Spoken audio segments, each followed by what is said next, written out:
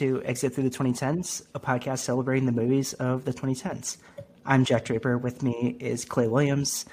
Sopranos, how has it been since we last checked up on you? I'm still taking a break. I'm still on a hiatus, but I have been watching movies.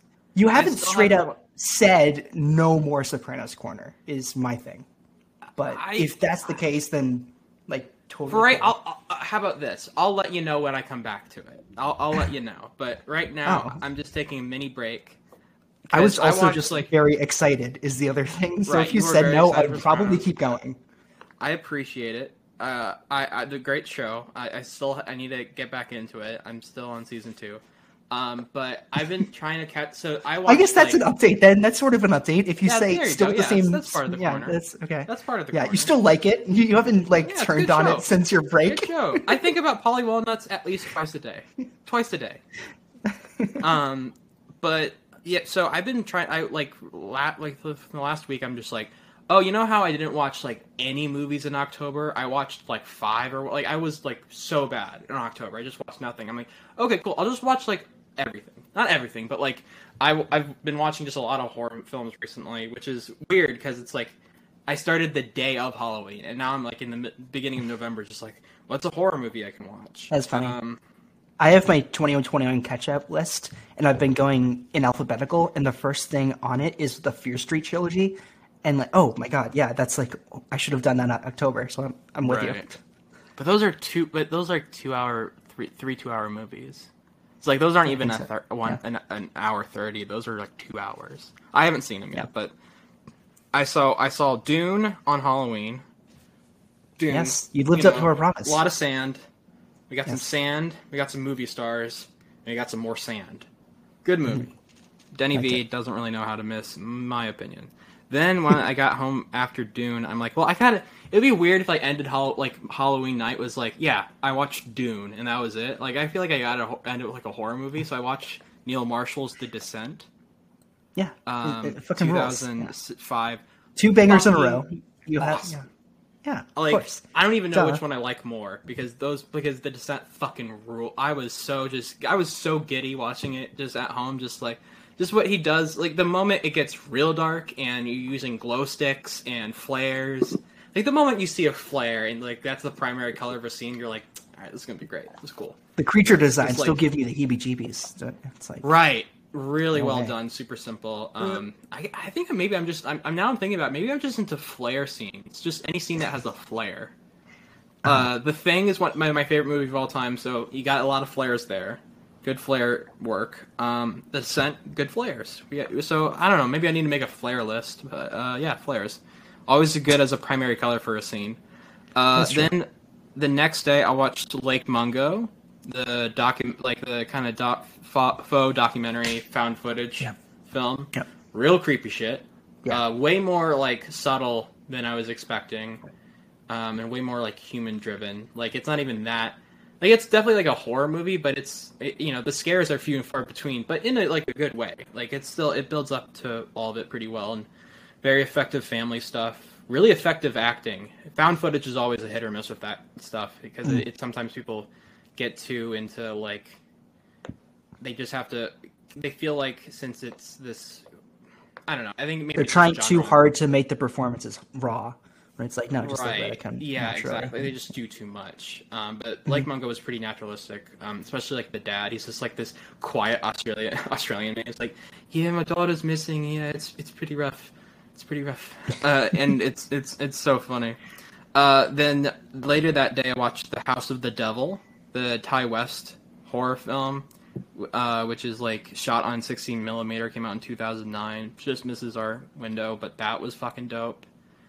Greta Gerwig's in it, just randomly, just for a second, and she's. Wait, correct me if I'm wrong. Isn't Lena Dunham?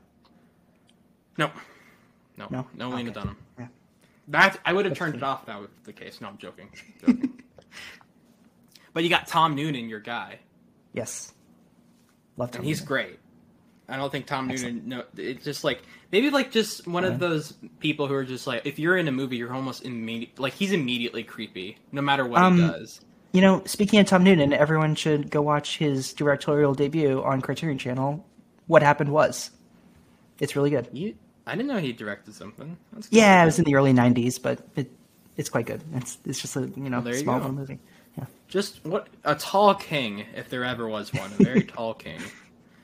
And then last night I watched another kind of found footage film, REC, the Rec. Spanish record, whatever you want to say, the Spanish zombie movie, which was also quite good. Yeah, I like that one. Fucking, I first was trying to watch it on some service that had ads, and I'm like, oh, this is not really a good movie for an ad breaks. Then I'm like, all right, it's $5 on iTunes, I'll buy that. I bought it, and this is like in the middle of as I'm watching the movie. And, like, I bought it. It was like, all right, I'll just put it on real quick. And it's, like, only in the English dubbed version. And I got super pissed. And I Googled, like, okay, is there, like, a subs version of this via, like, online to rent or buy? And it's like, no, it's all English dub. So I just went back to the ad break. And I was just so, like, I spent $5 for this shitty English dub. I was so mad. Mm-hmm. God. Hate to see it. I hate dubs. Right. Dubs. No more dubs. The only dub that should exist is the Porco Rosso one. That's the only one. You haven't? Yeah. That has Michael Keaton playing an anti-fascist pig. I like some of the Miyazaki dubs. Like I like the Howl's Moving Castle one. And, yeah, I mean they're all fine. But like the My Neighbor Totoro one has the Fanning sisters, so it's like it's good chemistry. True. Yeah, Miyazaki ones are usually pretty okay, but like I don't know. I think dubs in general just are bad, very bad. I think the bit of you like saving all the horror movies till after Halloween is very good. Hope you keep it up though. Yeah, I think I might. I don't know. Yeah. Like, what else am I gonna do? I True. Yeah. I feel like that might work. Yeah. Yeah, that's awesome. That's a good lineup. Nicole Fegan is here. Hello. Hello. Lovely to have you. Thank you. You are also going through The Sopranos. Yes, I was going to say that makes two of the three of us who are mid-Sopranos. Oh, wow. I'm a little further. I'm on season 5, episode 5, I think. Not on hiatus. I just watch TV incredibly slowly. Same. Yeah, that makes three of us. Yeah. Unless it's The Expanse, then I will watch it in a day. That's like the one show. Plus, and I know this might be controversial, season 4, no spoilers, don't worry, but season 4 was incredible, and I feel like it wrapped up some things, and season 5, like where it's going, I feel like it's starting a little slowly. So, like, I feel like in every season of The Sopranos, the momentum picks up, but it hasn't really started picking up yet, so we're kind of just in the early season 5. I'm enjoying it, but there's been other pressing things on my life, so... It's like every episode has its own insular thing sometimes, and like when a season reveals itself as what it's doing, it's like, oh, okay, so I get it now, but that doesn't come till later. Exactly. I agree. Yeah, I've been. Has it all been The Sopranos, or have you been watching other stuff? In terms of TV, it's just been The Sopranos, and then two shows I've been watching live. CBS's hit reality television program Survivor, of which there was an episode tonight, and it was incredible. And then The Great British Bake Off. But no other shows that I'm actively watching except for those three. I am also watching those live television shows. Excellent television programs. Good content for the fall, I would say so. And I'm going back to California in my show that I'm binging right now on Hulu. It's called The OC. Wow, that's awesome. I was kind of like looking for something with teens in it. I don't know. I just finished Felicity. I'm in a teen mood. So I was seriously, yeah. I was because like something taking place in the early 2000s that is very, very good is kind of sometimes you just miss that drama. You're just like, television was so. I mean, speaking of The Sopranos, like kind of a little bit in that era. So I guess like something petty. Television was just different back then. I don't know. Yeah. Well, I'm probably due for like my 5th rewatch of Degrassi at some point soon. I like kind of once like Survivor's over and like I'm in the interim. I like having some TV show I can just put on in the background that requires 0 brain cells. And I've seen Degrassi like too many times to count. So I feel like that's another nice like mid 2000s to 2010s trashy teen TV show that is it's both trashy and excellent. I'll give it that. I'm probably just gonna go back to Survivor Micronesia. Oh yeah. When that time comes, the season's over. Speaking of Degrassi, another thing I was watching a lot was just a lot of Drake music videos. I don't know. Sometimes I just get in the middle of like just watch. Like I just want to watch a bunch of music videos from this one person. And the "I'm Upset" video that has all the Degrassi people back in action with also Kevin Smith. Kevin Smith was in Degrassi. He was in like 2 or 3 episodes. They're called like Kevin Smith. He's a character in Degrassi playing himself for like 2 or 3 or 5 episodes. So he's actually Did he play Silent Bob in the Degrassi? Isn't it? It's some Jay and Silent Bob. Oh yeah, that's what the episode's called. Jay and Silent Bob go Degrassi. They're like filming a movie at Degrassi for like multiple episodes, multiple seasons. So that's a connection there. But wait, does Degrassi take place in Canada? Yeah. Yep. Canadian high school. I thought. Wait, is Kevin Smith Canadian? No, very much from Jersey. Yeah, exactly. So I was like, weird. He was apparently, I've looked into this, apparently he's just like a really big fan of the show and reached out and was like, hey, could I do something? And they were like, yeah, Kevin Smith, sure. You have the right number? Come to our show. Is this Kevin Smith? Are you sure you're trying to call Degrassi? Like, is this the... Are you sure? That's funny. Yeah. Calls up Matt and Ben, like, guys, you're going to play high schoolers, and it's going to... Oh, boy. Yeah. Have you been watching any movies lately besides The Sopranos, Nicole? Yeah, I watched 14 in October. I actually just got back. I saw The French Dispatch tonight.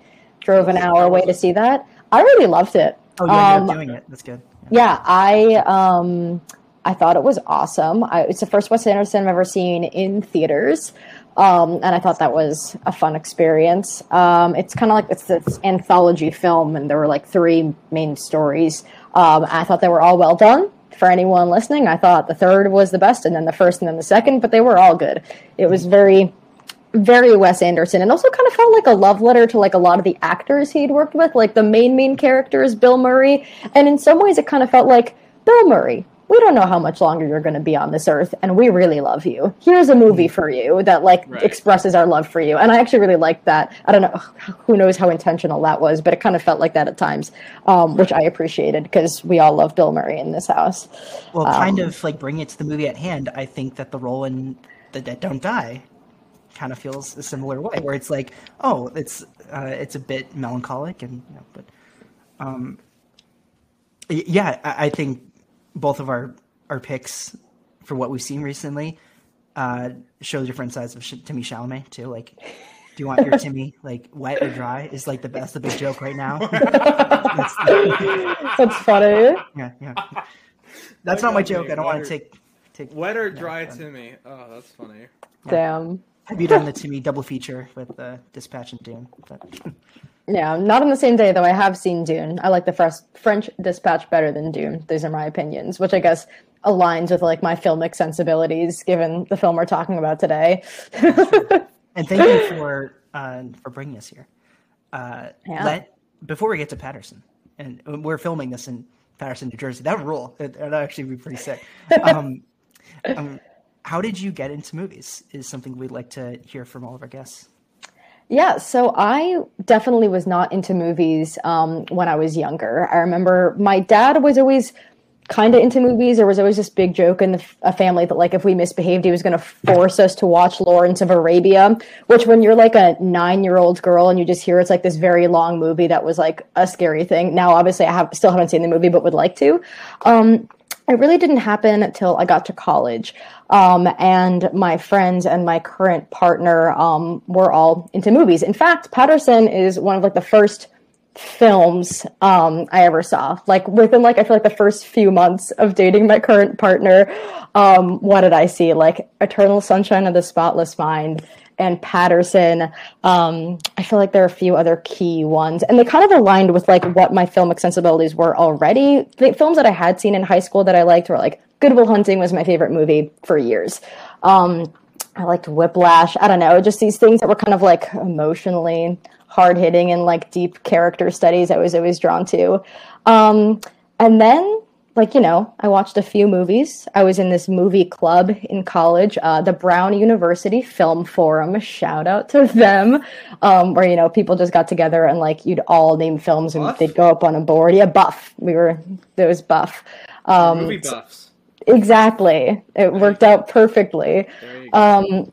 So yeah, I just slowly started watching more movies from, like when I was in college and didn't have a lot of free time. I think I'd be glad if I got to like 5 per month.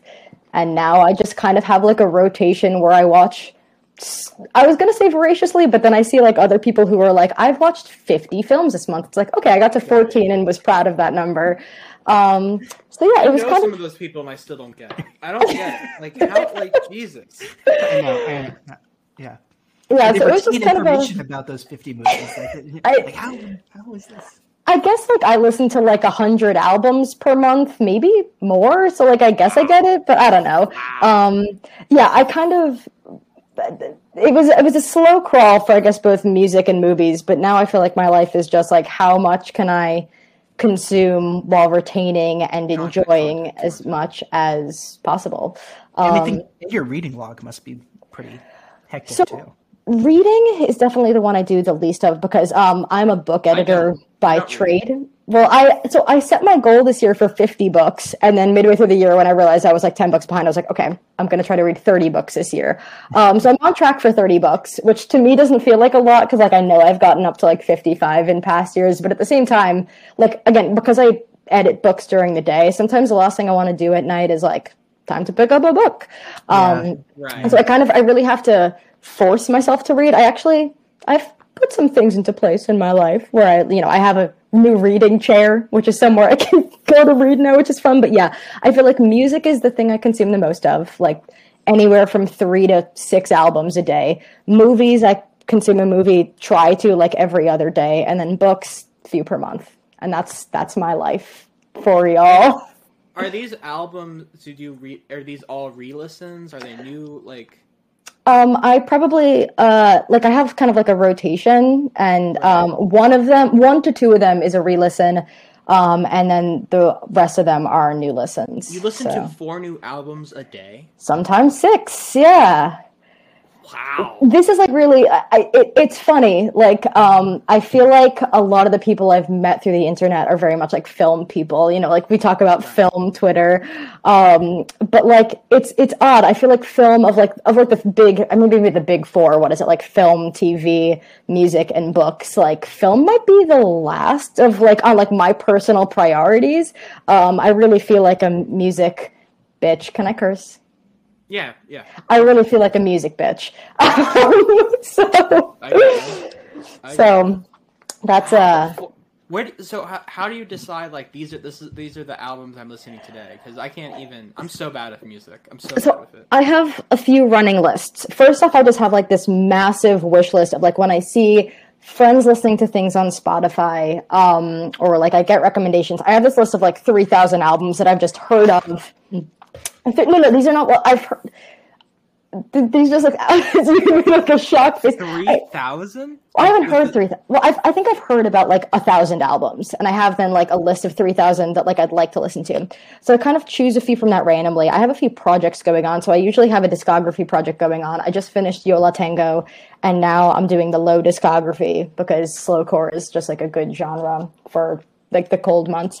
I go through like a few like like the most popular albums of all time that you can see on like Rolling Stone or whatever, and then like and then I like to find like list of like best albums of all time, just like see what Pitchfork gives 10s or whatever. So it's kind of, I try to listen to stuff that I think I'm going to like. I know what genres I like, and then I try to listen to things that are important. I'm not a huge Zeppelin person. I'm not huge into some Pink Floyd I like, some I don't, but like I think consumption of art, God, here's my thesis.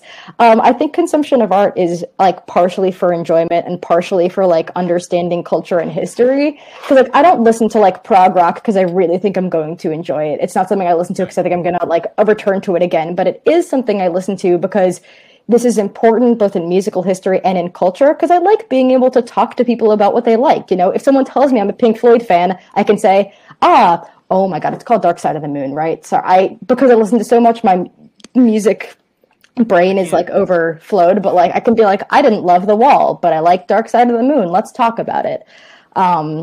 So that's my music consumption process. What are your genres? Oh, okay. Favorite genres I like. I kind of joke that like my core music taste is like 3 big genres. I like folk of any era, any kind, indie folk, like classic, I like anything that's kind of dreamy or hazy or slow that encompasses like dream pop, shoegaze, slowcore, neo psychedelia, stuff like that. And then like soul and jazz from the 30s to the 60s, which kind of encompasses like British dance band stuff to like vocal jazz, just jazz, soul, the blues. But those are like the 3 core. There's other stuff too, obviously, but like that's if someone asked me to like describe my music taste, you're pretty solid with like those 3 genres. That's awesome. I feel like I never know how to respond when people ask me like what music I like. I just know, and also criticism of music. I never really know how to articulate, just since it's more of a gut response than it is intellectual. Like I do like this artist, or this particular song is really nice, but. Yeah, my musical taste is whack. I've already talked about this, but it's fucking whack. I mean, I love it, but it's just. I can remember a few episodes this summer where we went over this. Yeah. Yeah, it's just like I just listen to the same people a lot. I mean, I don't know. Like I try to branch out, but a lot of times I'm just like, let me just listen to Boldy James's Bo Jackson album like one more time. Yeah. Okay, maybe 5 more times. I think kind of the point of listening to a lot of music for me is to find the stuff that I love. Because I kind of feel like I'll listen to my albums during the day, but sometimes at night I'll just like cue song after song after song after song of like the stuff that's on my mind. And then like I have kind of seasonal playlists I go through where it's just like, not stuff that's like good for autumn, but like I think I've had this playlist going since like September 1st of like the songs I've been obsessing over this autumn. And then I can just like shuffle that. So like, I don't know. It's good to listen to stuff you like. It's fun. No, absolutely. It's comforting. Yeah. And that makes perfect sense why you would fall in love with the cinema of John Jarmusch. It's like, kind of one of those people why like known for making these eclectic soundtracks and having music just be a part of his art consumption just as much as cinema is. And he's friends with the greatest rap group of all time. That's also for decades they have been. Mm-hmm. Who is it? The Wu-Tang. I was going to say, because isn't Method Man's in this, right? Yeah. But I was going to, I know a few of his movies. Yeah. Yeah, I know. Obviously, we're talking about Paterson here, but like Down by Law, the way he uses Tom Waits' music in that, unparalleled, just like incredible. And also one of my favorite movies. Yeah. The Neil Young score too in Dead Man. Yeah, like I always joke that like. I think, and this is obviously clear about Paterson too, the way Jim Jarmusch makes a movie is he consumes something he likes and he makes a movie about that. It's like he listened to Rain Dogs by Tom Waits and he was like, what's a movie I can make for, like, it's like, what, because that movie also feels around that. Well, the movie feels like Rain Dogs. And, you listen to Neil Young and Dead Man not only utilizes his music so well, but it straight up feels like some of his music. And so too, so I own Paterson, the William Carlos Williams book, and I started it like months ago and just like was not at a time where I had like the mental energy to focus on it. But like from what I can tell, Paterson, the film, really honors obviously not only poetry, but like what I can tell of Paterson by William Carlos Williams. So right, and then like it's completely different when you look at something like Down by Law and it's orchestrated around the Tom Waits soundtrack, and then the Neil Young soundtrack in Dead Man.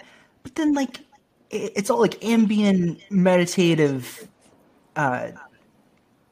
noises that feel around limits of control or something like that. So it's also RZA's score for Ghost Dog. Like he loves. Yeah, it's. I mean, I'm a huge Wu-Tang fan, so me and Jim Jarmusch are on good terms in general. Ghost Dog is like one of my favorite movies.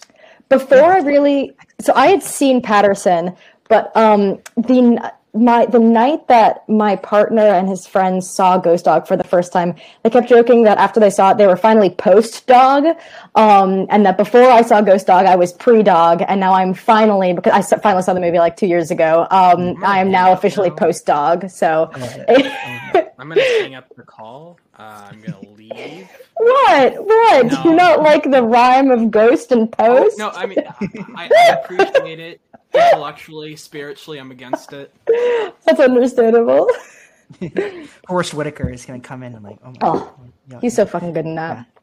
I've really only like listened to Enter the Wu-Tang. Like I haven't like explored as much as I really should. But I mean, like I'm not even going to compete with you at this point. Like 30, I mean, but yeah, 36 Chambers is just one of the just greatest pieces of art ever made, in my opinion. Of course, you could get into the new stuff, but but it's more of the branch out. It's like what RZA does after Wu-Tang. It's what GZA does, like Liquid Swords. I was just gonna say I just heard Liquid Swords, I think, for the first time like a couple weeks ago, and I really liked it. Method Man's still doing incredible features. A lot of, I mean, they're not necessarily like Ghostface Killah is also like, I mean, if you just look at what they're doing now and like it's like Wu-Tang as a group, I think, of course, like their first album was incredible, and the other stuff is really good too. But it's I don't know. I think it's mostly just the whole tree, of Wu-Tang, whether it be ODB in his album or his first album, or like just all of the features they do, Method Man in general. But yeah, no, I'm big. I Enter the Wu-Tang 36 Chambers is my favorite album of all time. Just flat out, it's not even close. Like that's just my album. That's awesome. That's a great pick. Bring the Ruckus, like an insane amount of times. Cream, just so much of their stuff.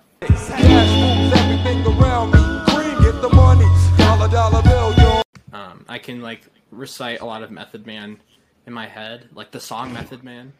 The beginning, their skits, is also good. This isn't about Wu-Tang. Do you want to go first on your background with the movie and Jarmusch in general? Yeah. So again,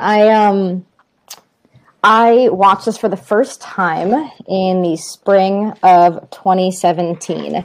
And again, it was one of the first like quote unquote films I had really seen, and it blew me away. I mean, there was so much I loved about it at the time, but like I think I really just appreciated like the way it loved everyday life. And then college happened, and something true about me in college is that I'm only good at writing about things that I love. Like at the end of the semester would happen, I'd have to, write some final paper, and I would find a way to spin it about something I loved. So I wrote 3 separate college academic papers about Paterson for I think like 2 English classes and a philosophy class. So I've seen it many times. I don't often, I think like many film people, I don't know, like I don't watch films a lot just because again, like I'm trying to get to a lot, and kind of unlike music, a movie, I don't usually watch more than one movie in a day. So it's tough to get myself to rewatch something, but this is maybe the movie I've seen like the most in my adult life. And then just the way I watch movies is similar to the way I listen to music, where like once I've seen something by a director, they're kind of on my radar, and then when I go to watch the next thing, I want to watch like their most popular. I look on Letterboxd and see what's got the most next most views. So I've just seen I think like 6 of his at this point, and when I saw Stranger Than Paradise for the first time, that pretty immediately became one of my favorite films, and now is my favorite film. Paterson also, I feel like I didn't say this, but Paterson is what I considered my quote-unquote favorite film for, I think, like the 3 years between when I saw that and then saw Stranger Than Paradise for the first time. So yeah, we've heard, like, his style just really works for me. I like the way it is so character-focused, and the fact that each film really feels like it has this, like, aesthetic center. And this was kind of, it's so funny, this is kind of like the start of my love for films and the start of my love for Jim Jarmusch, and it just does a lot that I love that I'm sure we will talk about, and that is my little journey with Paterson. That's awesome. I love that story. That's like the catalyst for, it's like the center of everything. Quick question.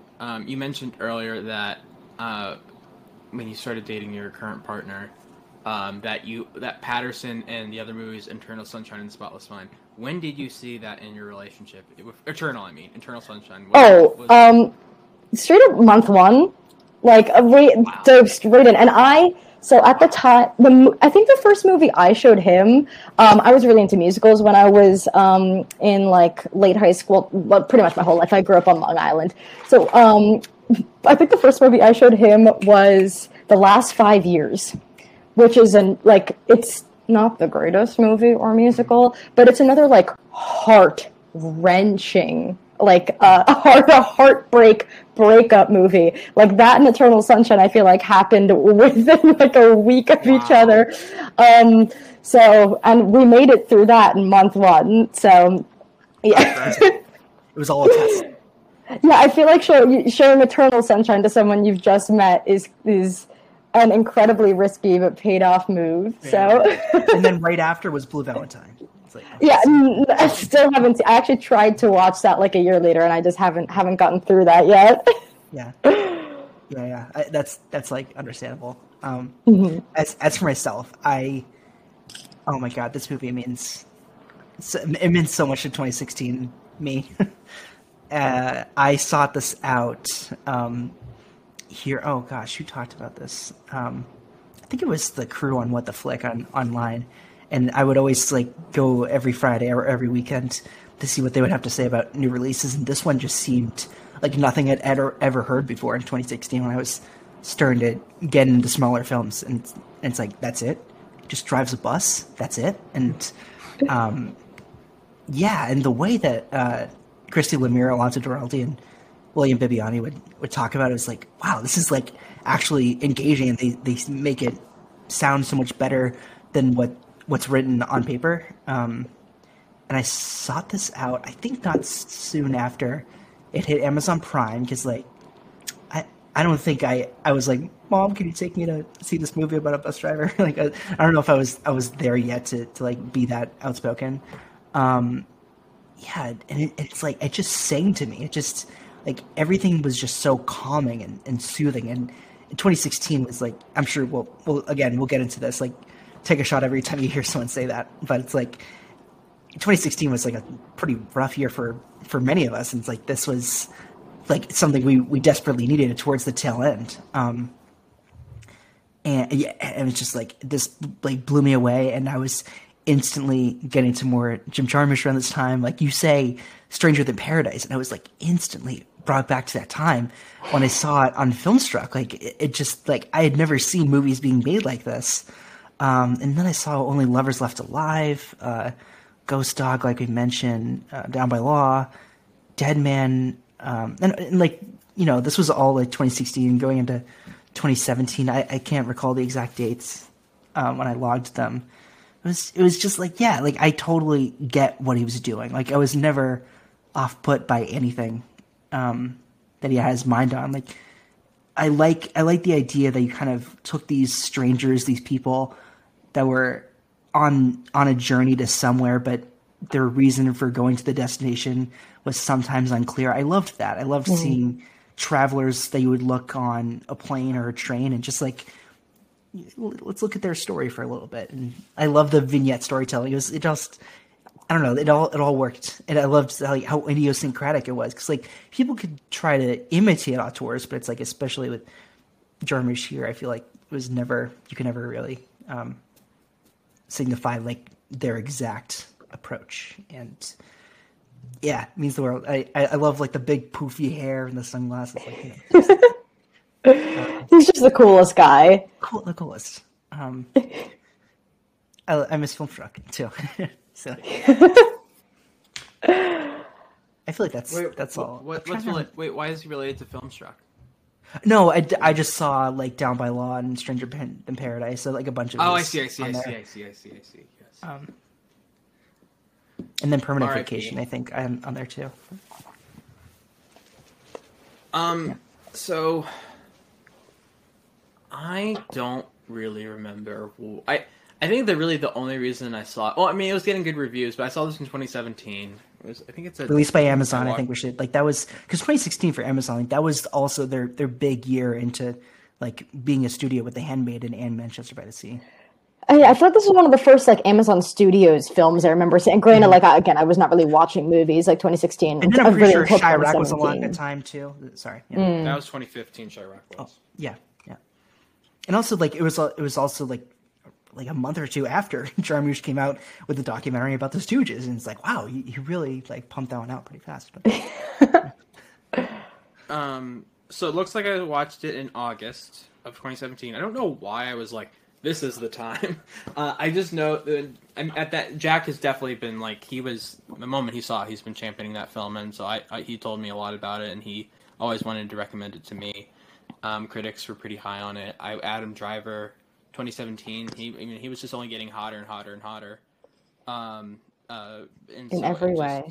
yes. Yeah. Sorry, I'm like, you can't drop I mean, come on, that. let's be real.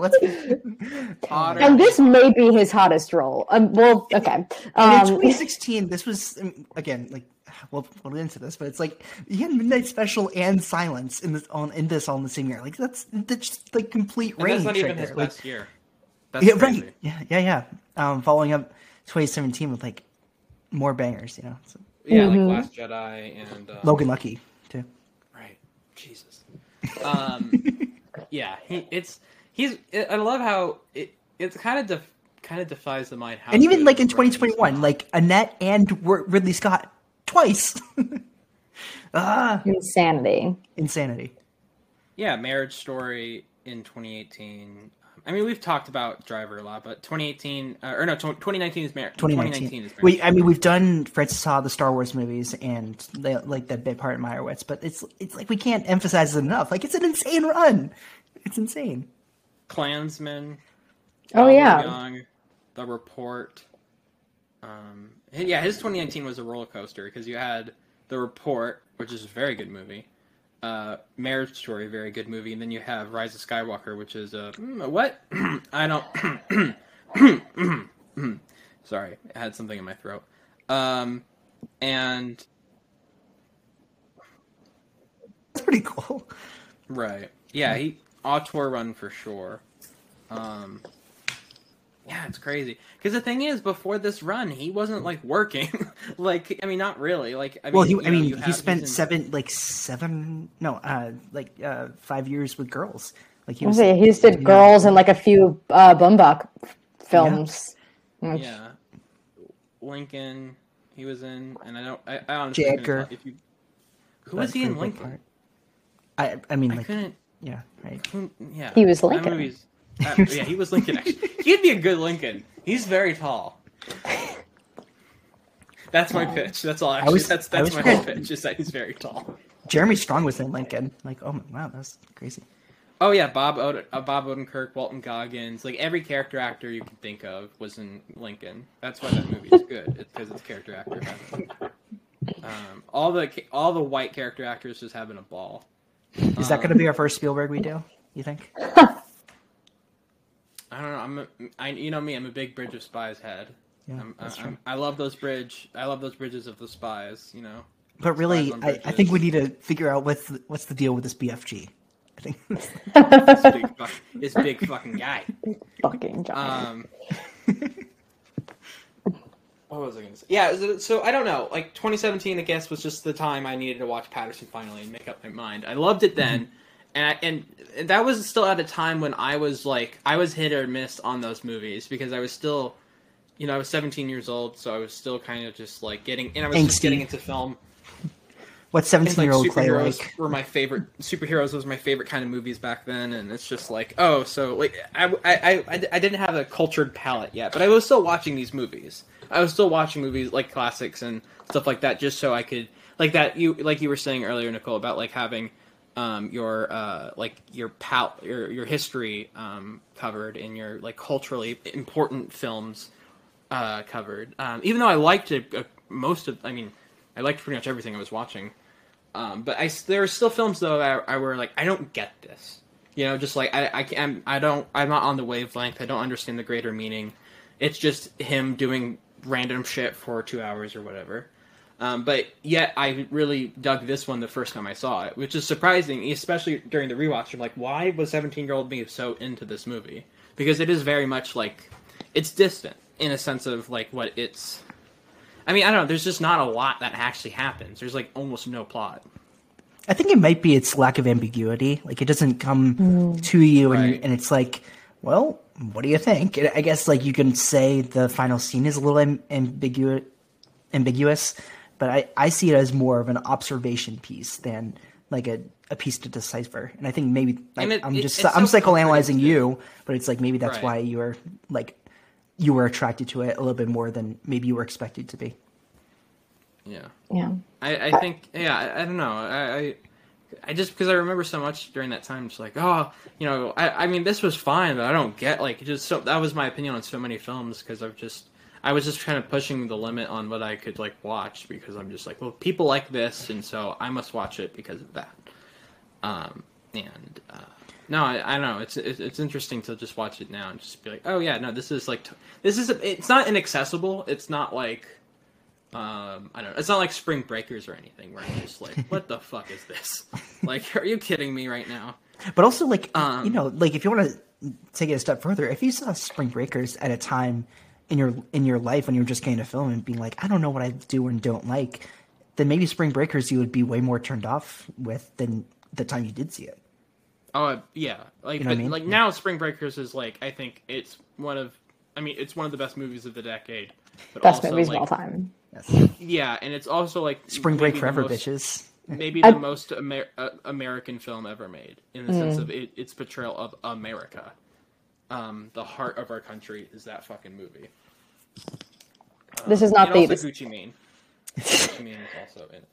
I've been This is listening not to the- a lot of Gucci Mane lately. I've been listening to a lot of his new albums are pretty good ever since he got out of prison.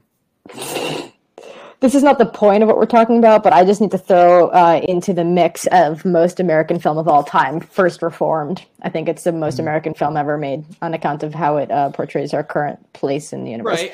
Anyways. That's definitely up there. Well, somebody has to do something. Spring Breakers does take the religion out of it. I mean, there's not a lot of religious context in that movie. I think maybe there's some like gold crosses or whatever. Like, That's more for the aesthetic than anything else. that's true. Yeah, look at my shit. Look at my shit.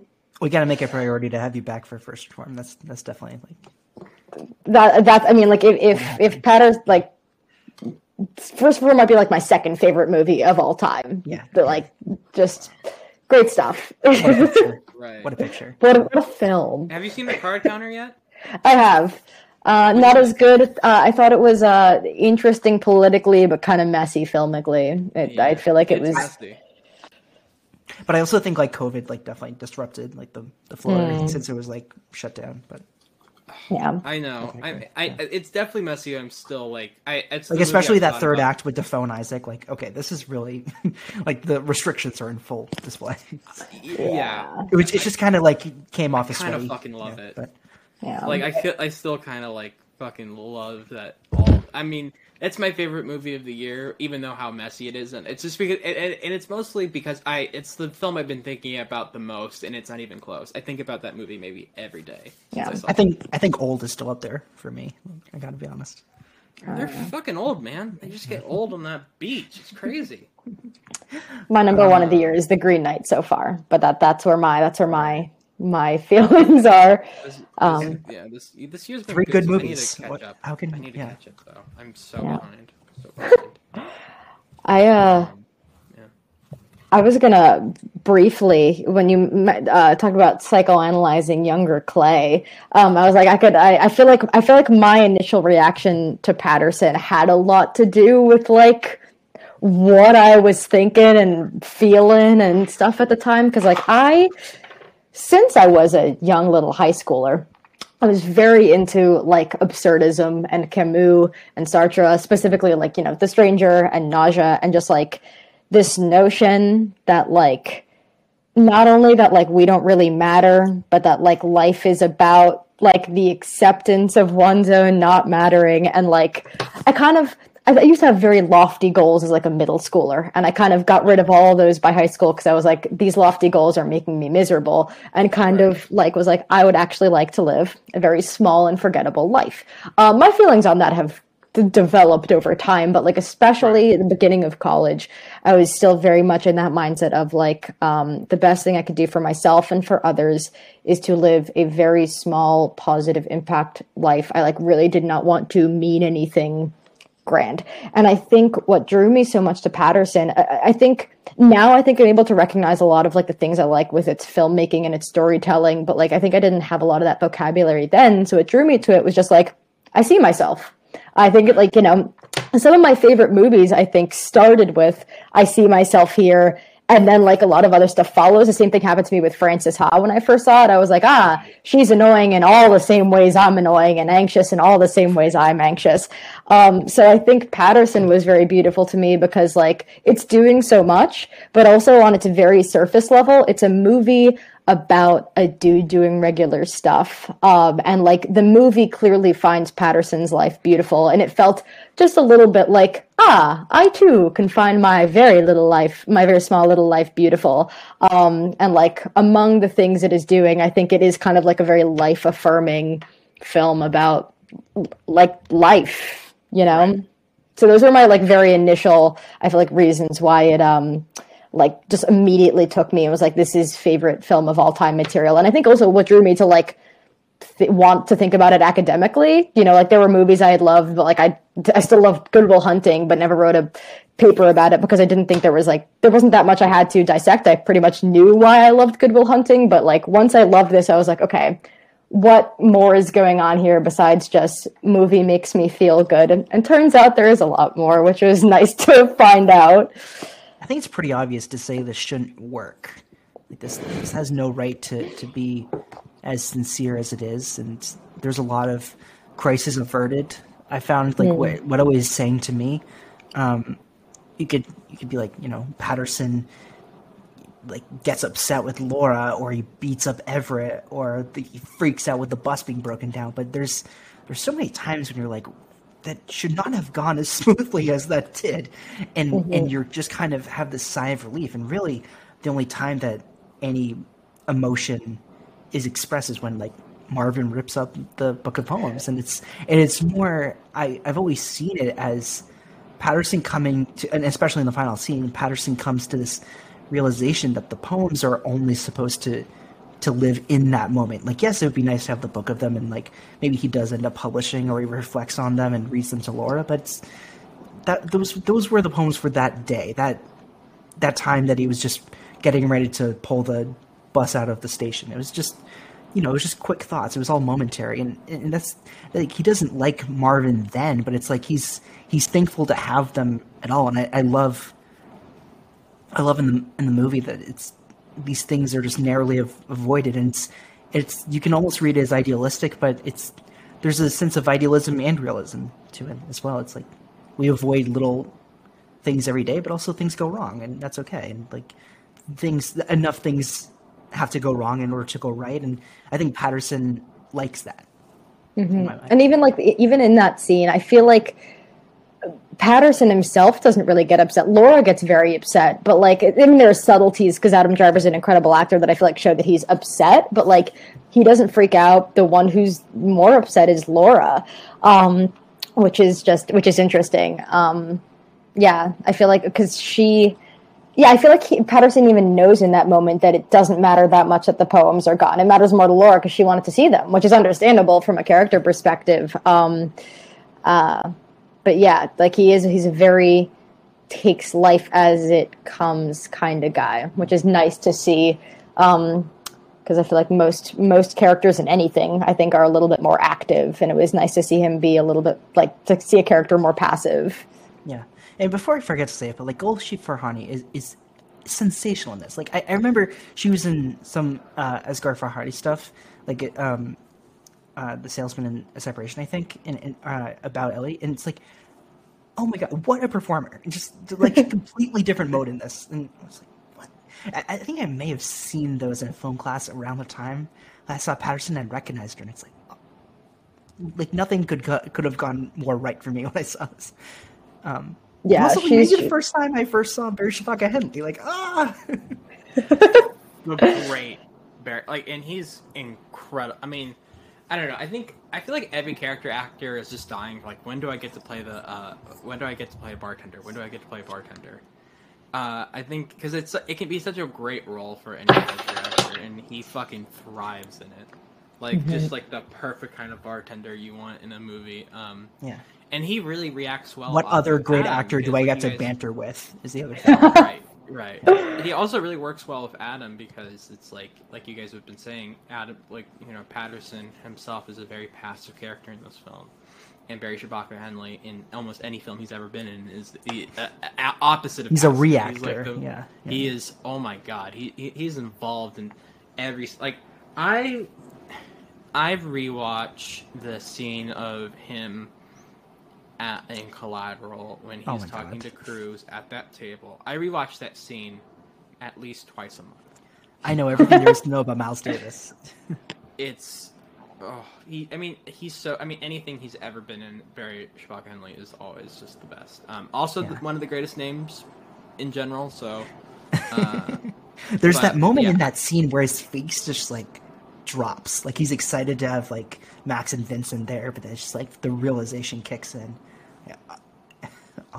He has the best face dropping in the game. At any time, because I feel like I've seen that so much. Like in that Collateral scene when he realizes he's about to get murked, the way his face drops is like incredible.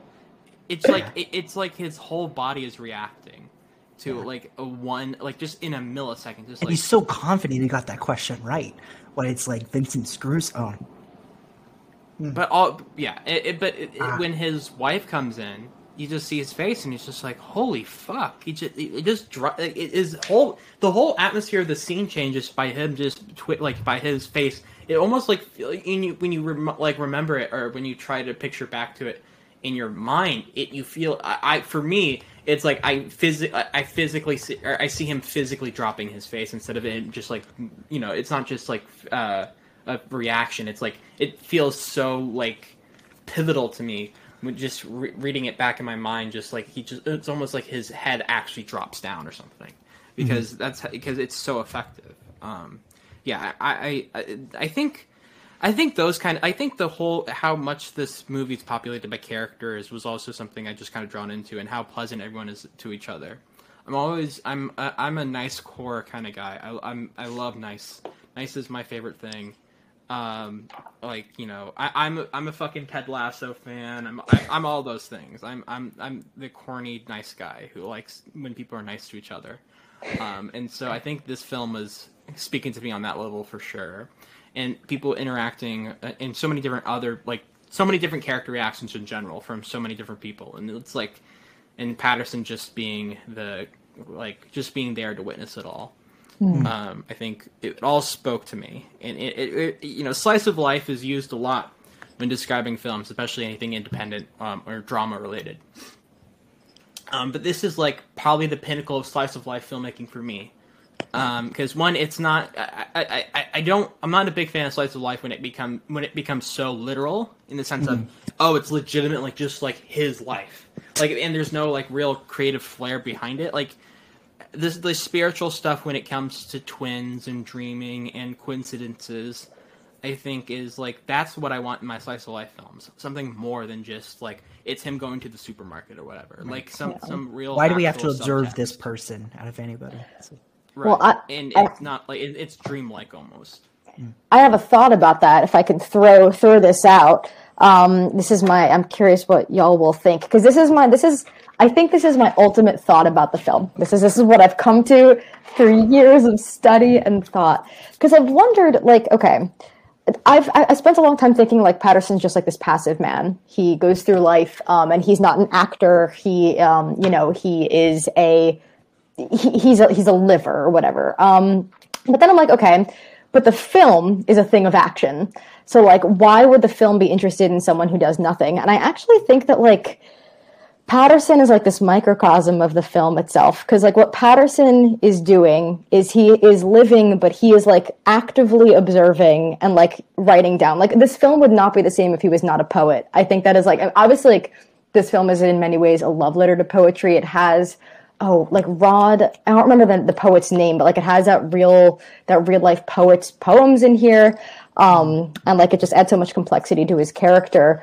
But I feel like the core thing about him is that he doesn't just like live this small life, but he takes note of it. And I actually think the thing, like those coincidences you were mentioning, like the twins and stuff, like maybe there were that many twins he saw in real life anyways, but now that Laura has mentioned it, he's noticing it. I think that this is a film that is noticing Paterson's noticing things. And like it almost to me feels like a love letter to like the art of looking, or like the art of like observing and noting, not just present. Yeah, not just like existing, because I don't think Paterson is a man who just like life passes him by. He's like actively watching. And this goes to what you were saying, Jack, that like the poems, what matters is that they happened. I think the reason that it doesn't matter that the old poems got ripped up, it's because it doesn't matter that he's created this art. I think to Laura, it matters that he's creating poems that could be read, that could exist in the future. But really what mattered is that he wrote them, that like he was taking note of something in the moment, and that like the thing that happened was not that he wrote a poem, but the thing that happened was that he like observed his own life. And I just find that so beautiful. Yeah, absolutely. Let's say they run out of Idaho blue matches one day, and their box is empty, but that doesn't mean that the poem lost its meaning, or like their love that the matches were supposed to represent lost its meaning ever. Because it's like the dream that Laura has in the very beginning about twins has always read to me like Paterson has to make a copy of the poem book. Like, oh shit, I hadn't even thought of that. Yeah. That's interesting. And so like Paterson has always create like poems through his like life through his art, right? But it's like Laura kind of like does the opposite, and I've always loved that. Like she funnels art through her life. Yeah, like I like how all the I love like the observations like he'll just make about her every day, like the technique about the icing on the cupcakes, or like the circles on the drapes. Like, oh, it's good stuff. You can't buy Ohio blue tip matches anymore, by the way. I have searched the internet.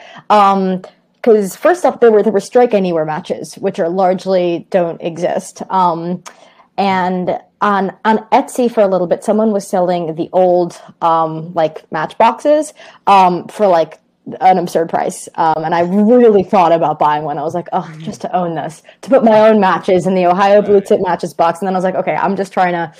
If Paterson's taught me anything, it's not to try to replicate someone else's life, but to live my own. So I've given up on that dream of trying to find that specific brand of matches. But yeah, so that's interesting about I never even thought about how she dreams of twins and then wanted to replicate his poems. I always took that as like, we notice things in our life once they've been mentioned. Let me articulate that better. Like I think it seems like there was a dream about the twins, and then he starts seeing a lot of twins. When I think the seeing a lot of twins could have been happening even before the dream. That like maybe there were a lot of twins. Maybe there just always are that many twins, but he didn't notice them. An affirmation after that.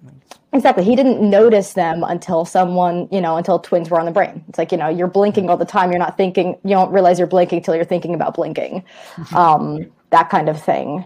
Like once you notice something once, you're bound to keep noticing it. And I'm pretty sure Everett comes to the bar with his girl troubles, and that's right before like you see those two strangers talking about the girl that he finds attractive, and then like the story cuts out right when it gets good, and so I think there's some mirroring there. It's like, oh well, Paterson and the things he sees on the bus is sort of like the day he had, and he's telling Laura about it, but it's only like we're seeing it, you know what I mean? So it's like they ask each other like, how was your day? And it's like, oh, it was good. And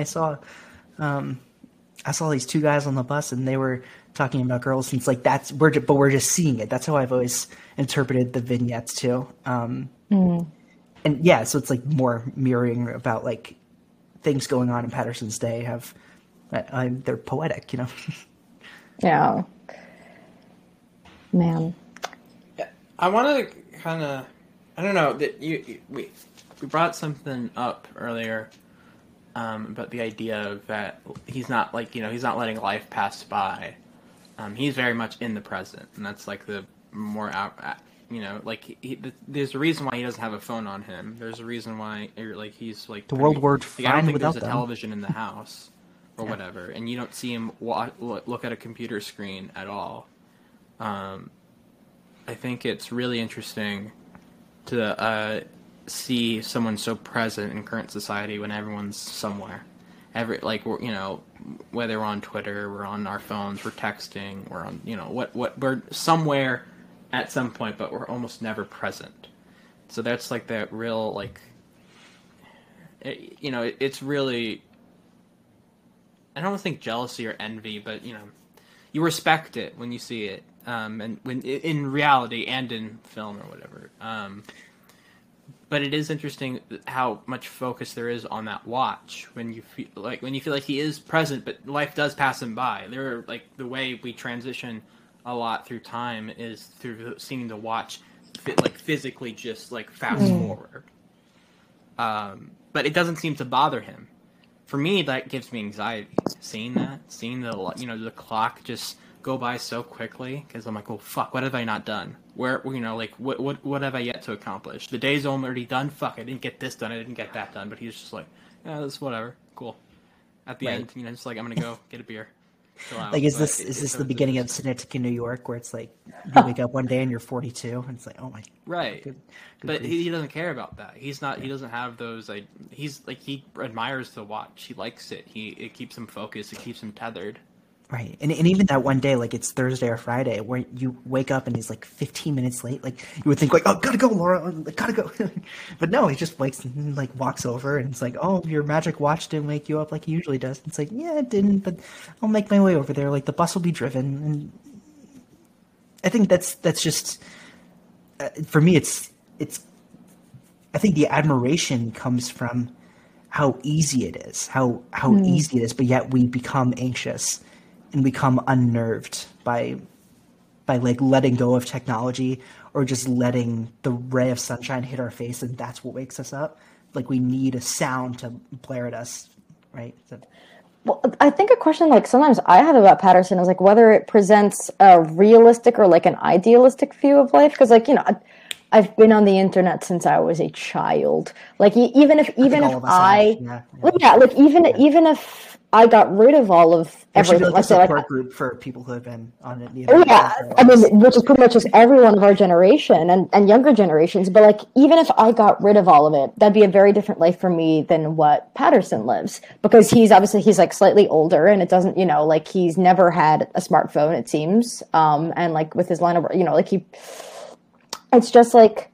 But he doesn't even have like a prepaid phone. That's what killed me, was just like he doesn't even have like a Cricket Wireless, whatever. Like he doesn't even have like a flip phone. He's just completely just phone. Straight up out there. Don't talk to me if I'm not in front of you.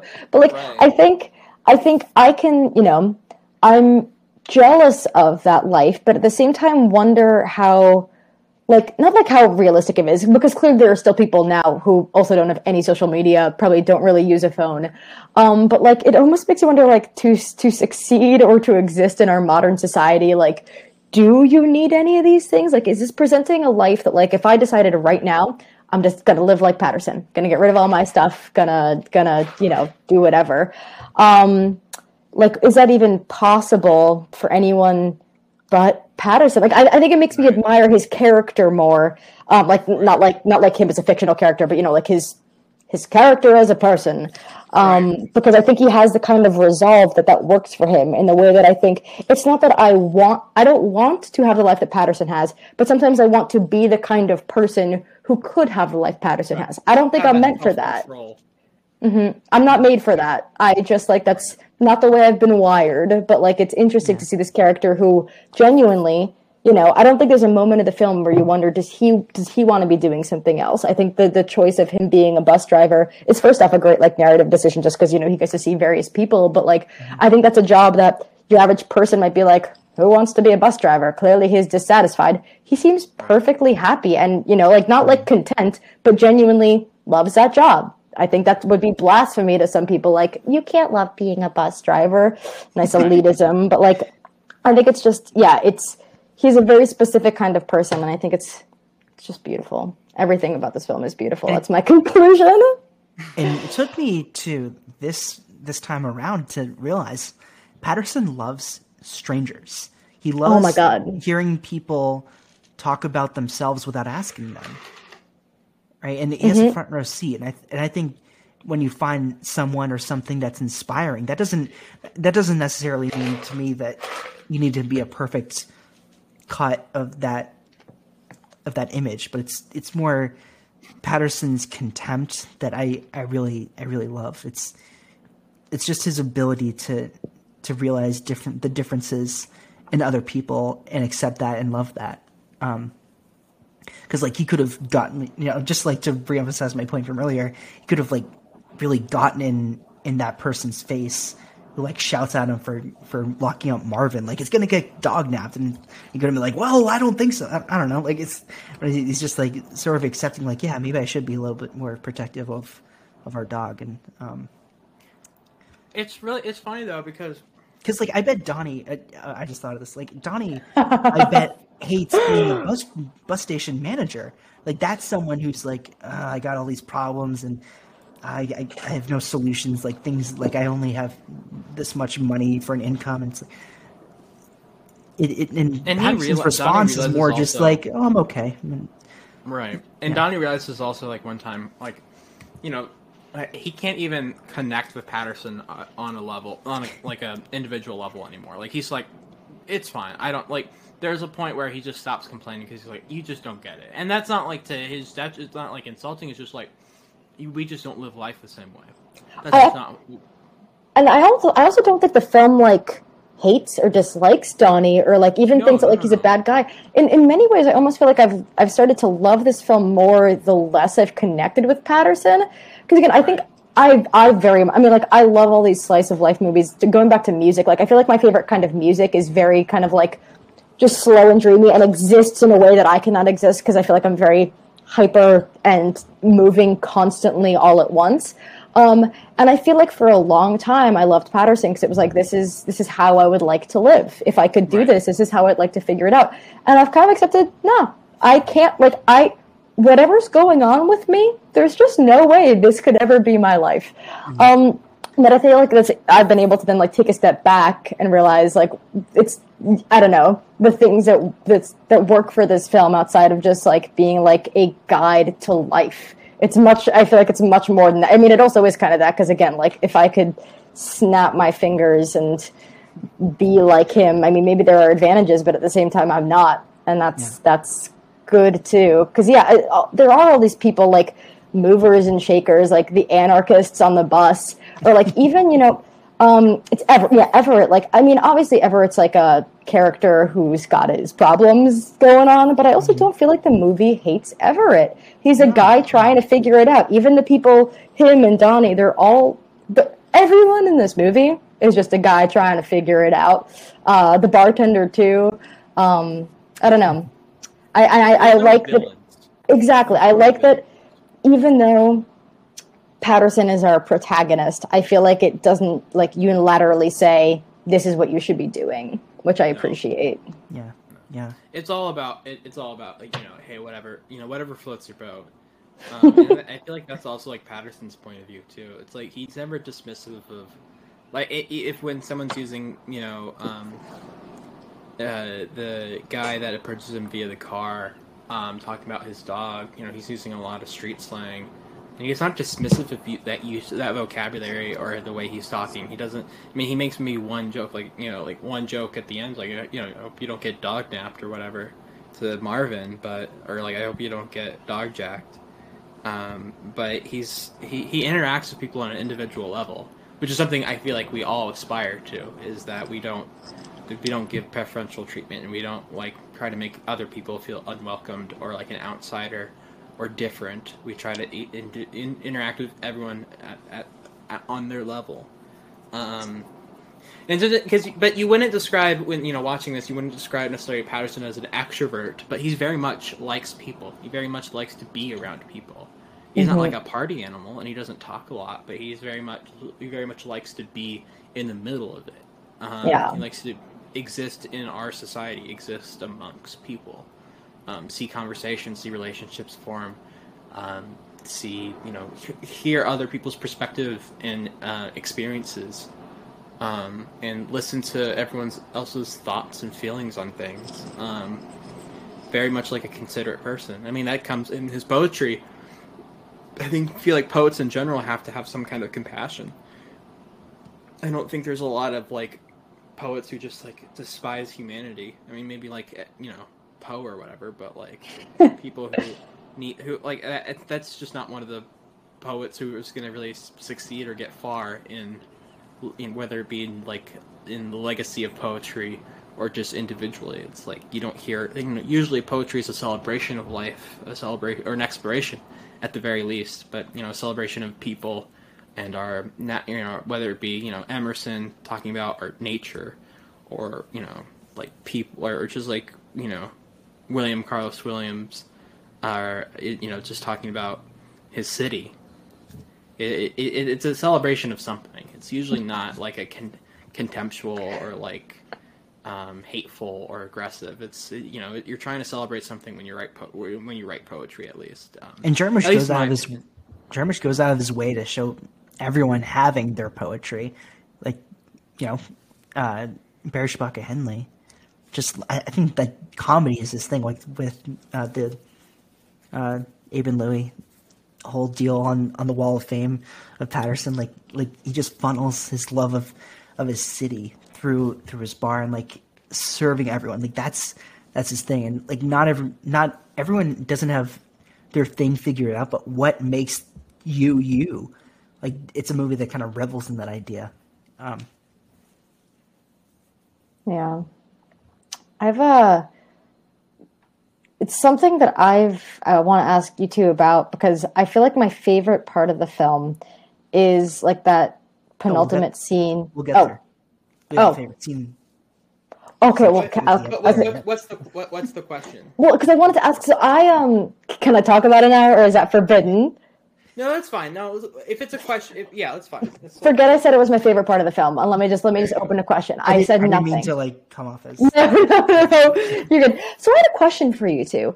So that penultimate scene when he's talking to that Japanese man on the bench, and I've always been moved by "excuse me, aha." I mean, somewhere in my brain there's thoughts.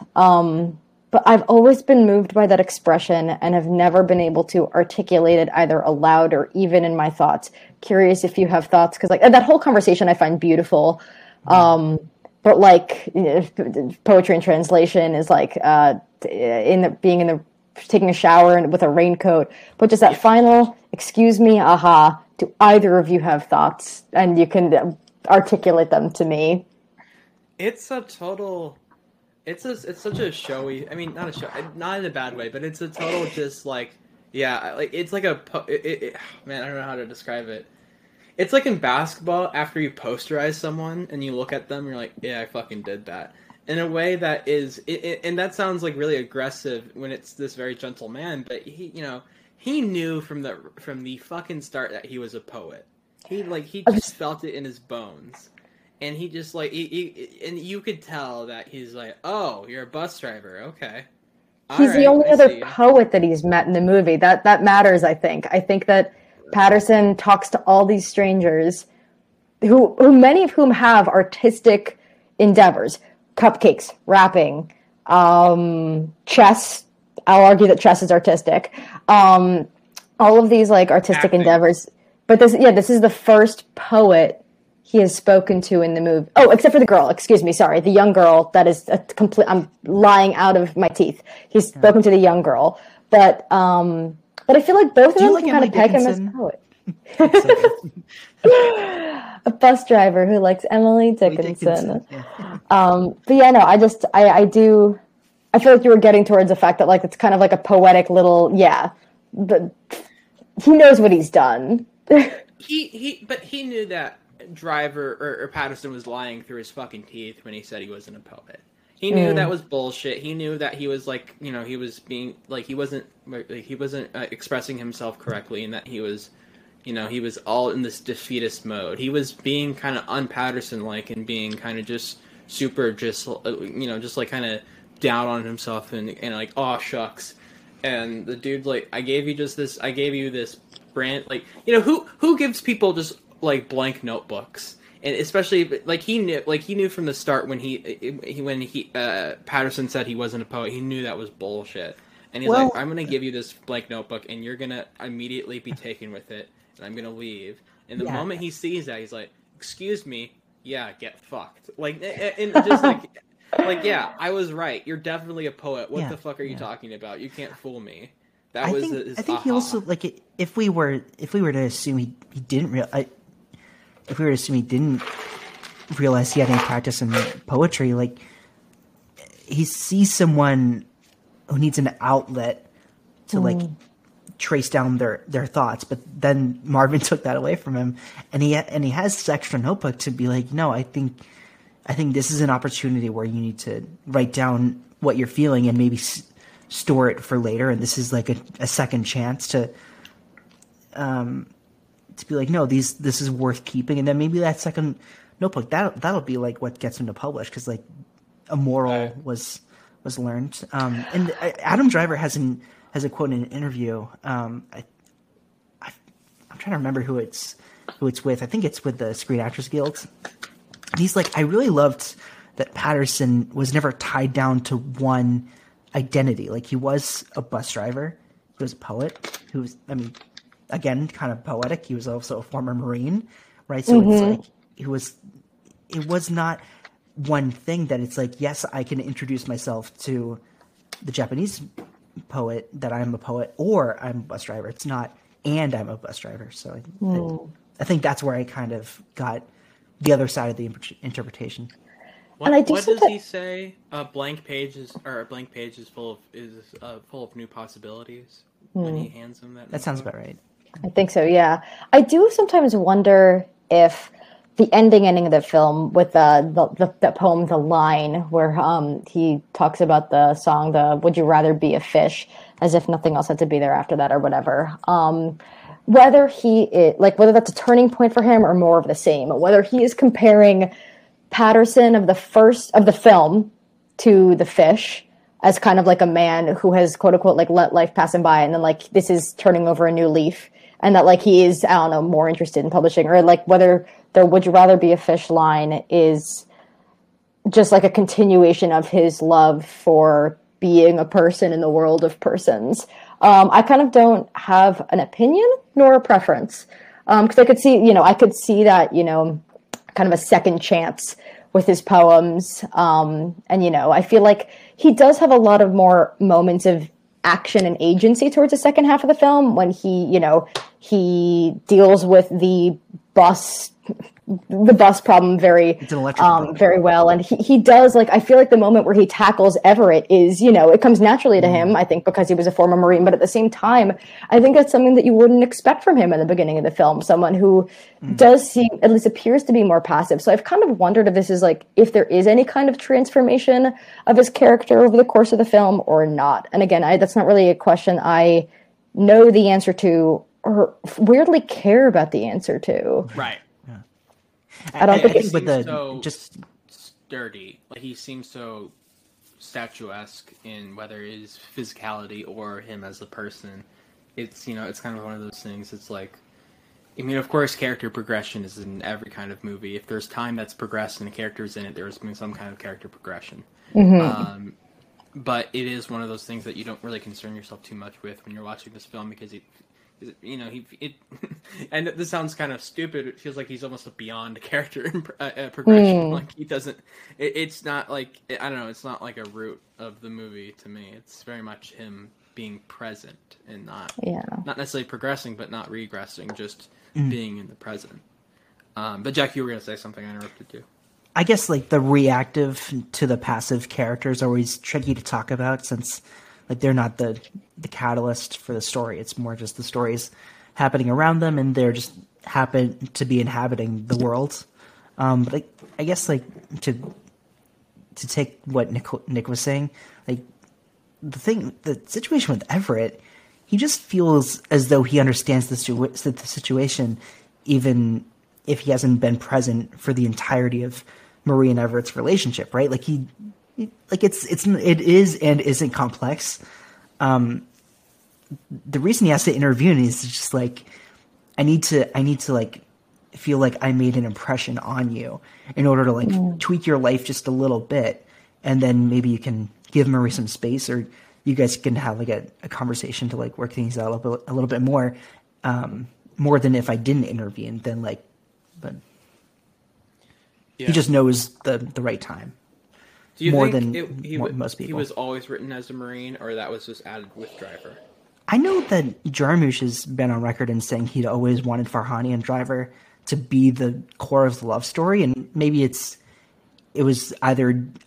So in that case, maybe is the answer I'm coming with. If he wrote it for Driver, it would make sense. But, Yeah. well, I don't know, but like how on record was it that he was a former Marine? Like how known was that before? I don't know if it's even in this. The character or Driver? Are you asking? Driver. Yeah. Well, Driver is very well known. Very well Yeah. known. Okay. Yeah.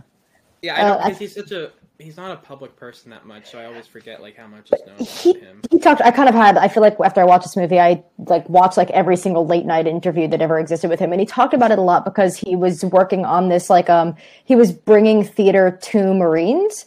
He was bringing reading, so I feel like he talked about that a lot. Okay. But no, it's interesting. I love that we get very little backstory about Paterson, the character.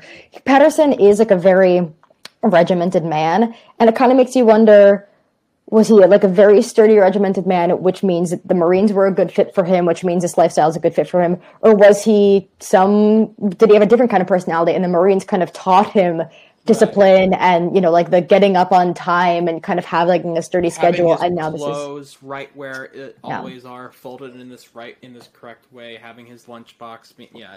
You don't know what came first, and again, it's a kind of thing where it doesn't really matter. This is who he is now. In a different movie, I feel like you'd get his backstory, but in keeping in line with the film's principles and Paterson's principles, it doesn't matter who he's been; it matters who he is. Right. I think in a very cool way. Present in every way. In a very cool way. It kind of reminds me of like seeing my grandfather as a young man. Like yeah, he has that old soul about him for sure.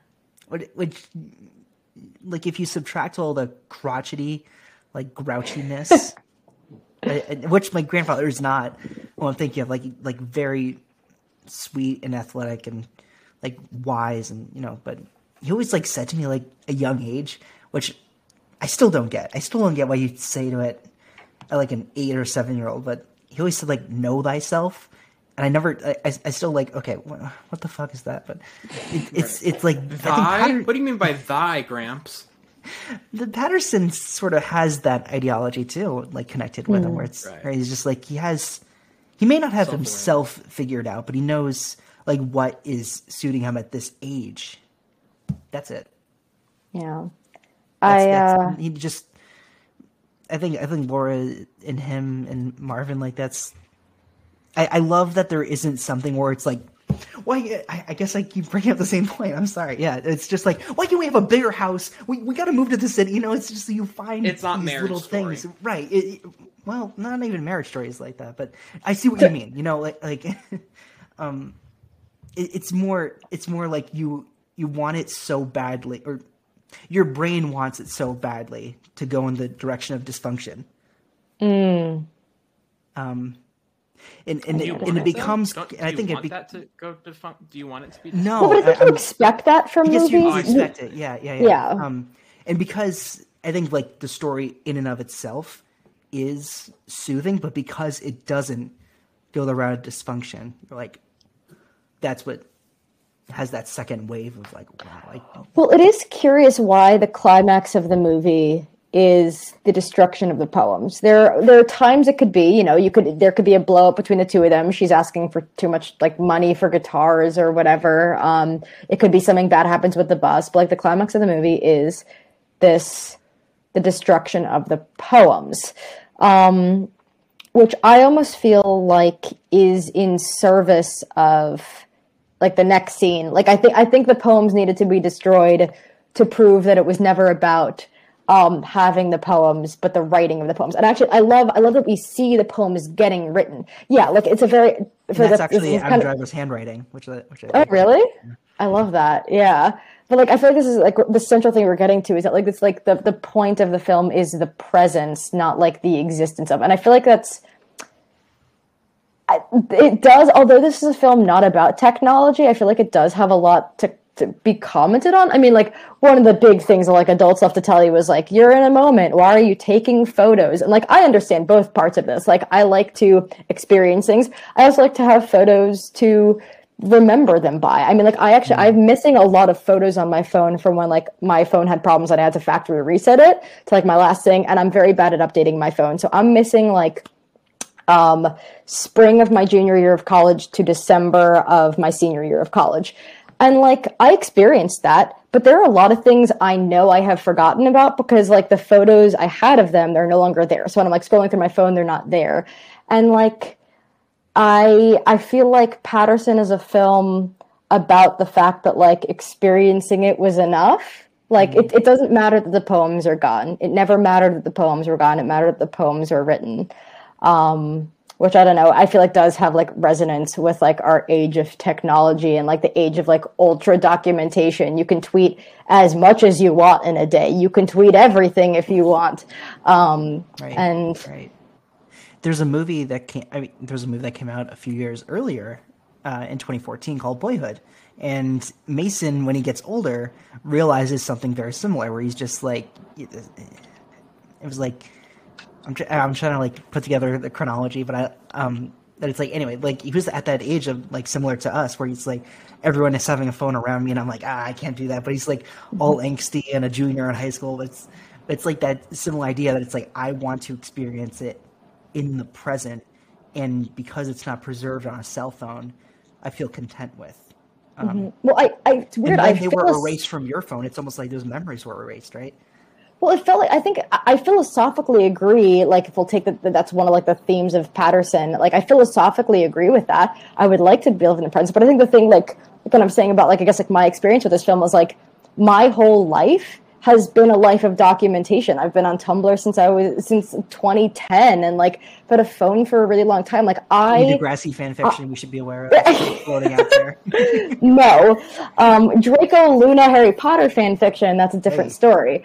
But, like, I experience memory, I think, through documentation because that's what I've done since I was younger. Maybe if I was a different person, I'd like had a different life, that wouldn't be how I experience memory. But I think I'm so reliant on documentation for memory. There's actually, I don't know what it is, but W.G. Sebald has written about this, about how the photograph taints memory because you will always remember the photograph more than you remember the thing as it happened. Again, I don't know. My partner took a class on Sebald, and I know one of the writings was about that, but I don't know what it was because I haven't actually read it. So maybe I'm even summarizing it poorly. But the point is, the point is of the things that have been summarized, things that have been described to me. Yeah, just like this notion that that the things existing doesn't matter. It's that they have existed and that you experience them. Perfect. That's perfect. Can we talk about how this movie sounds really quickly? Yes, I saw this. I remember noting that, like, just like the sound effects, how much it picks up on, like when he's driving the bus, I feel like also really works with that like observational thing going on, that like you hear everything he hears. It feels like being inside of his ears. It's like it. I don't know. I just found like the dynamics and like the sound effects of this were really impressive, especially to me at a time when like I had not seen many movies with impressive sound. I don't know if either of you picked up on that at all, but and it's like that's their entire landscape. That's their whole world is just surrounded by transportation, and it kind of like makes me think of Jarmusch's transportation through his entire career, like water boats in Dead Man, or the trains in Mystery Train, or the taxi cab in Night on Earth. You know, these are all things that are just like central to our protagonist, and I think Paterson just cares for people getting from one destination to the other, and he's just happy to provide a service similar to Barry Shabaka Henley. There's just like service people. being about, I guess. Yeah, because like Doc's just like has a movie going on that we're just not seeing. Oh yeah, there's that one scene with his wife. There's so much.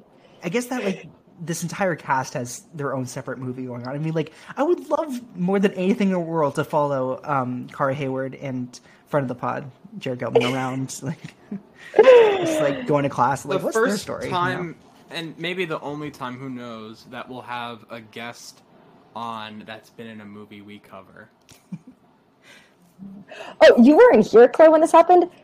Jared Gilman followed me on Twitter today, probably 10 minutes before we started recording. That's very funny. Because I tweeted about the French Dispatch, and he probably saw that. Actually, right now, I think I have to respond to a message from him, because I tweeted at him, then got so embarrassed that I tweeted at him that I deleted the tweet, but I think he saw the tweet before I deleted it, and then I think he DM'd me to be like, hi, and I'm just like, I've really fucked up this social interaction with a famous person.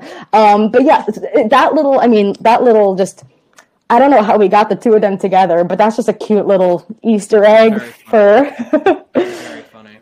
Yeah, it's oh man, I can't imagine unless we get Tom Hardy, which I've always campaigned for.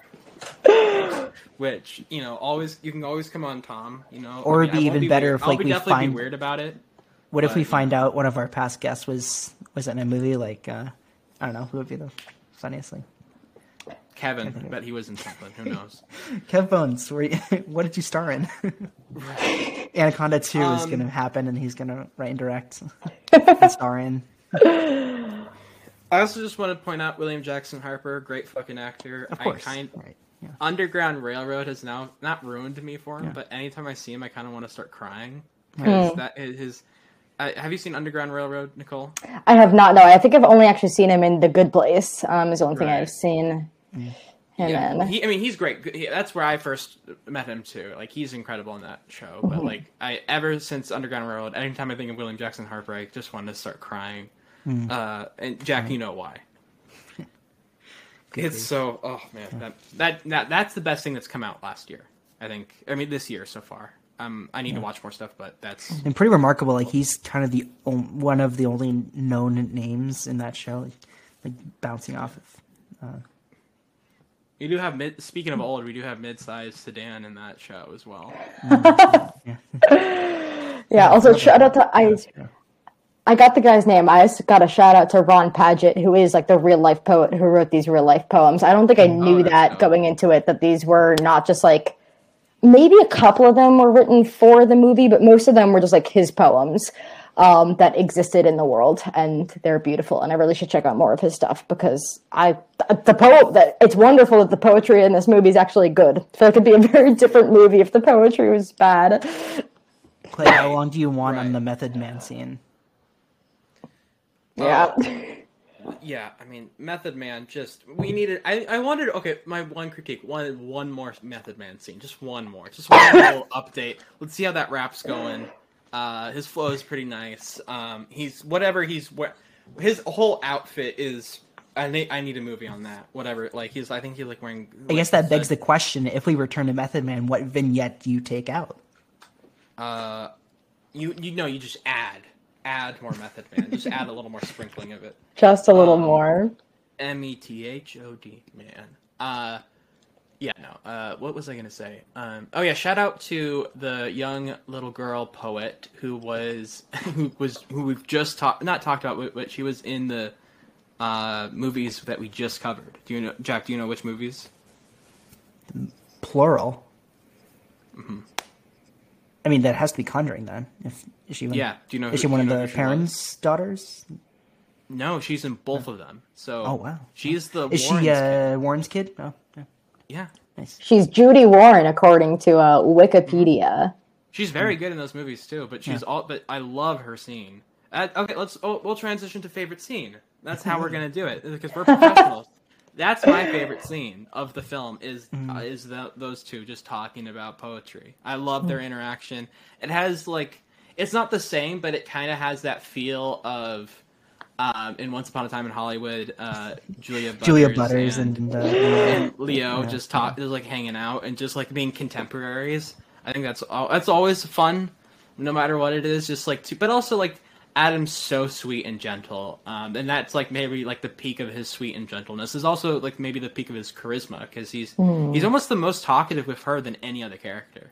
I feel like he's like so like super engaged with her and like is talking way more than he is with other people. He's very talkative around kids, actually, because when the bus breaks down, he's really good with them too, huh? Yes, right. Yes, absolutely. Yeah.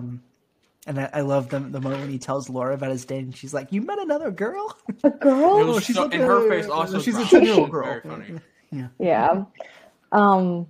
So yeah, my favorite scene is like that ending when he's by the falls, and the Japanese poet comes up to him, and they have a conversation about poetry and Paterson and William Carlos Williams. And when he leaves to get up, he gives him a book. And he turns around and he says, "Excuse me." Aha.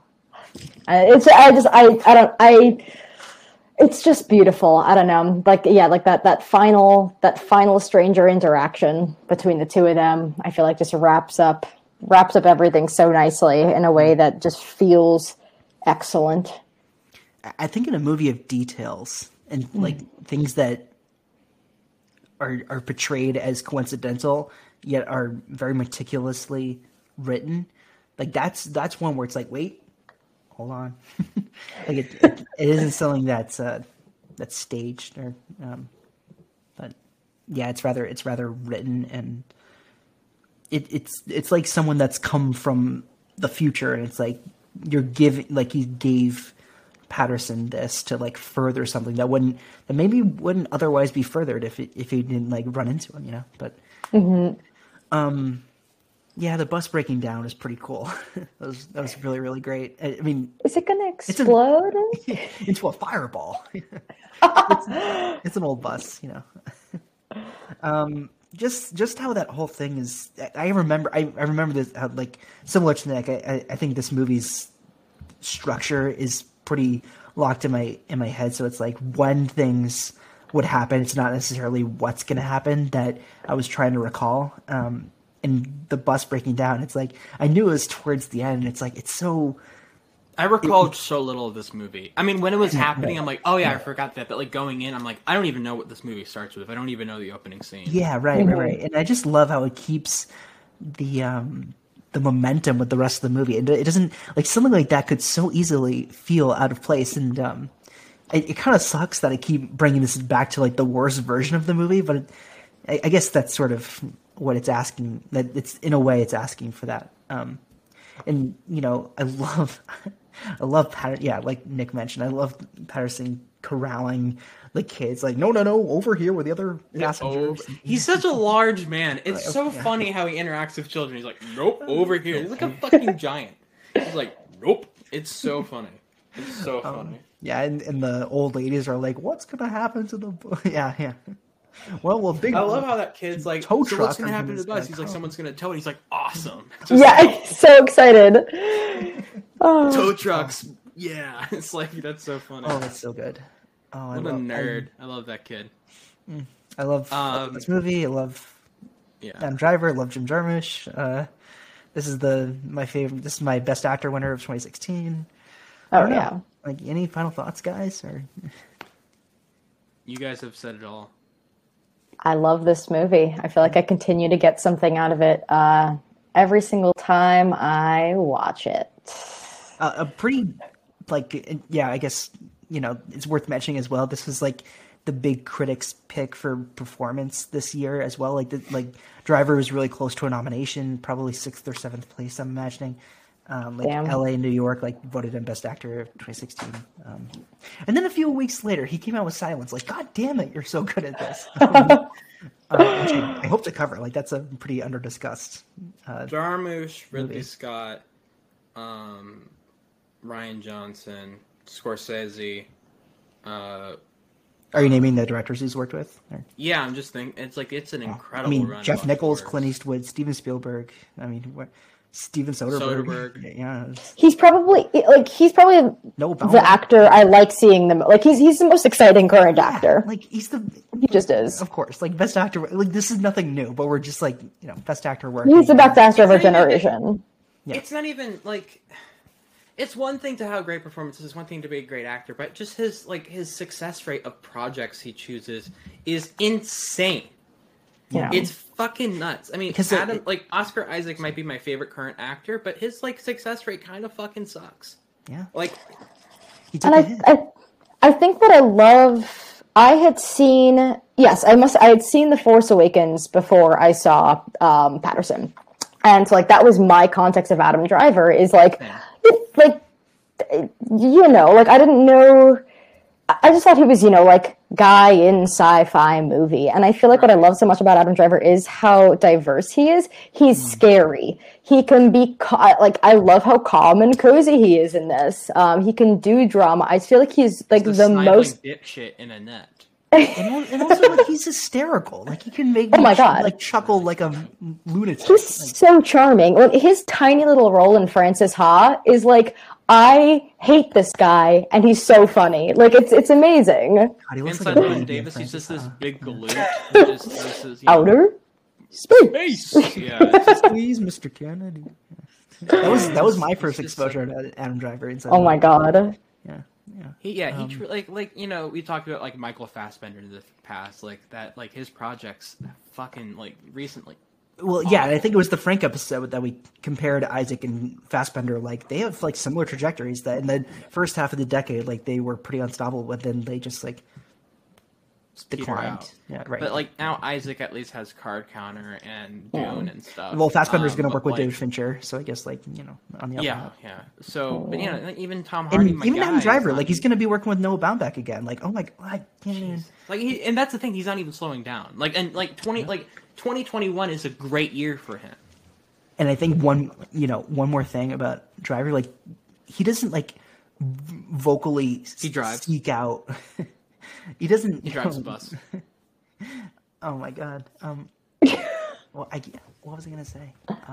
He doesn't actively seek out. Yeah, he doesn't actively seek out filmmakers. People go to him. No way, I am recognizing your range. Scorsese in 2019 gave him that honorary award in Tribeca. I need to shower you with praise. You're hardly. I think he's early 40s, late 30s. He's so young still. I know. He's not that old. I was he's not 40. I think he's 35. Hold on. Late 30s and mid 30s. Yeah, something like that. But Adam Driver is 37. Yeah, that sounds about right. Yeah. I remember this song that played in the trailer that it always moved me, even since I obviously you only see trailers once or twice. It was I'm Still a Man by Willie West. Nick, if you know it. I don't know that song now. It's really moving. It sounds like Otis Redding. It's just very serene. But we played this game so many times before, in and out of my life. I will check that out because that's up my alley. Yeah, I'll send it over to you. It feels so. I mean, I already mentioned, but it's Jarmusch, who's so in tune to how music complements film and vice versa. But Nick, thanks so much for being here. This has been thank you for having me once again. Yeah. Please come back. Yeah. We'd love to have you again. If no one wants to talk about First Reformed in the next year, hit me up because I got thoughts about that one too. We both adore that movie. That is another very formative one. So soon for sure. Well, where can everybody find you? Do you have anything to plug, promote? I make I make YouTube videos about books and music and films. It's just under my name, Nicole Fegan. That's the word vegan, but with an F. I'm on Twitter at Nick Fegan, now followed by Jared Gilman. If you need a book edited, real talk, if you need a book edited, I'm actually a professional book editor. So find me on readsy.com. And I think that's about all that's going on in my life. Thank you guys again for having me and letting me talk about the movie that got me into movies. Yeah, anytime. Yeah, no, that's anytime. like fantastic. this is what we look for. I mean, at least for me, like, I'm like, oh, Struck Gold. Like, not only is it your favorite movie of the decade, but it like got you into film. Like, that's like the best. That's like the best of both worlds. That's the twofer. Hell yeah. Now it's like I feel a little embarrassed that I said Fegan, and I'm like, that sounds wrong. And now I realize like it's vegan but with a F. That's perfect. Every single doctor that's ever called my name in a waiting room has said Fegan, so don't worry. You're all good. Yeah. All right. I'm on Twitter, Jack A. Draper, and Letterboxd Draper7. I have writing on film online, like places, The Simple Cinephile, and my own personal medium. Next week, Rebecca Bolness will be here for The Kids Are All Right. She's like back. Yeah, back from saving the world. Yeah, I know. Seriously, we can't wait. I'm sure that's going to be like ultra chaotic, and we're here for it. And a lot of Mark Ruffalo thirst. It's going to probably be most of it. Annette Bening talk. That'll be fun. Yeah, Bennett. Talking Benning talking. I don't know. There's something there. You can make a joke out of it. I won't do the work for you. Everyone can follow me at Birds of Clay on Twitter. And on Letterboxd, you can follow me on Instagram at Mr. Clay Williams. You can follow the podcast Twitter account at ETTPod. You can follow the podcast Instagram account at Exiting 2010s. You can subscribe to us on any... I got it, I think. Boating and Benning. We're on a boat while talking about Annette Bening movies. Wow. Boating and betting. Perfect. Good Lord.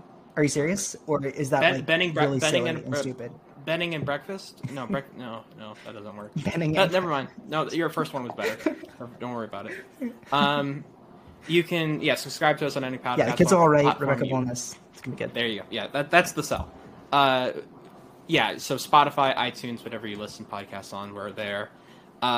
Remember to share us on your social medias, retweet on Twitter, share us on your Instagram, whatever gets the word out. Share us to a friend. We greatly appreciate it. Stay safe, everyone. Be good to yourself. Give yourself a break. I think we're all kind of... I've just noticed a lot of people are just like, I'm not doing anything right now. I'm not doing anything, but like I'm not doing what I need to be doing. I've been doing that a lot too. So I think we're all in the same headspace. So let's give yourself a break. Just kind of chill out. Let's try to be nicer to ourselves. And get vaccinated. Keep wearing those masks. Do what you got to do. And as always, oh wow. Cut that, Jack, because I legitimately just like flubbed. Jesus, let me try that again. And as always, Black Lives Matter. Trans rights are human rights. Free Palestine. Stop Asian hate. We'll catch you all next time on Exiting through the 2010s. If it makes you feel any better.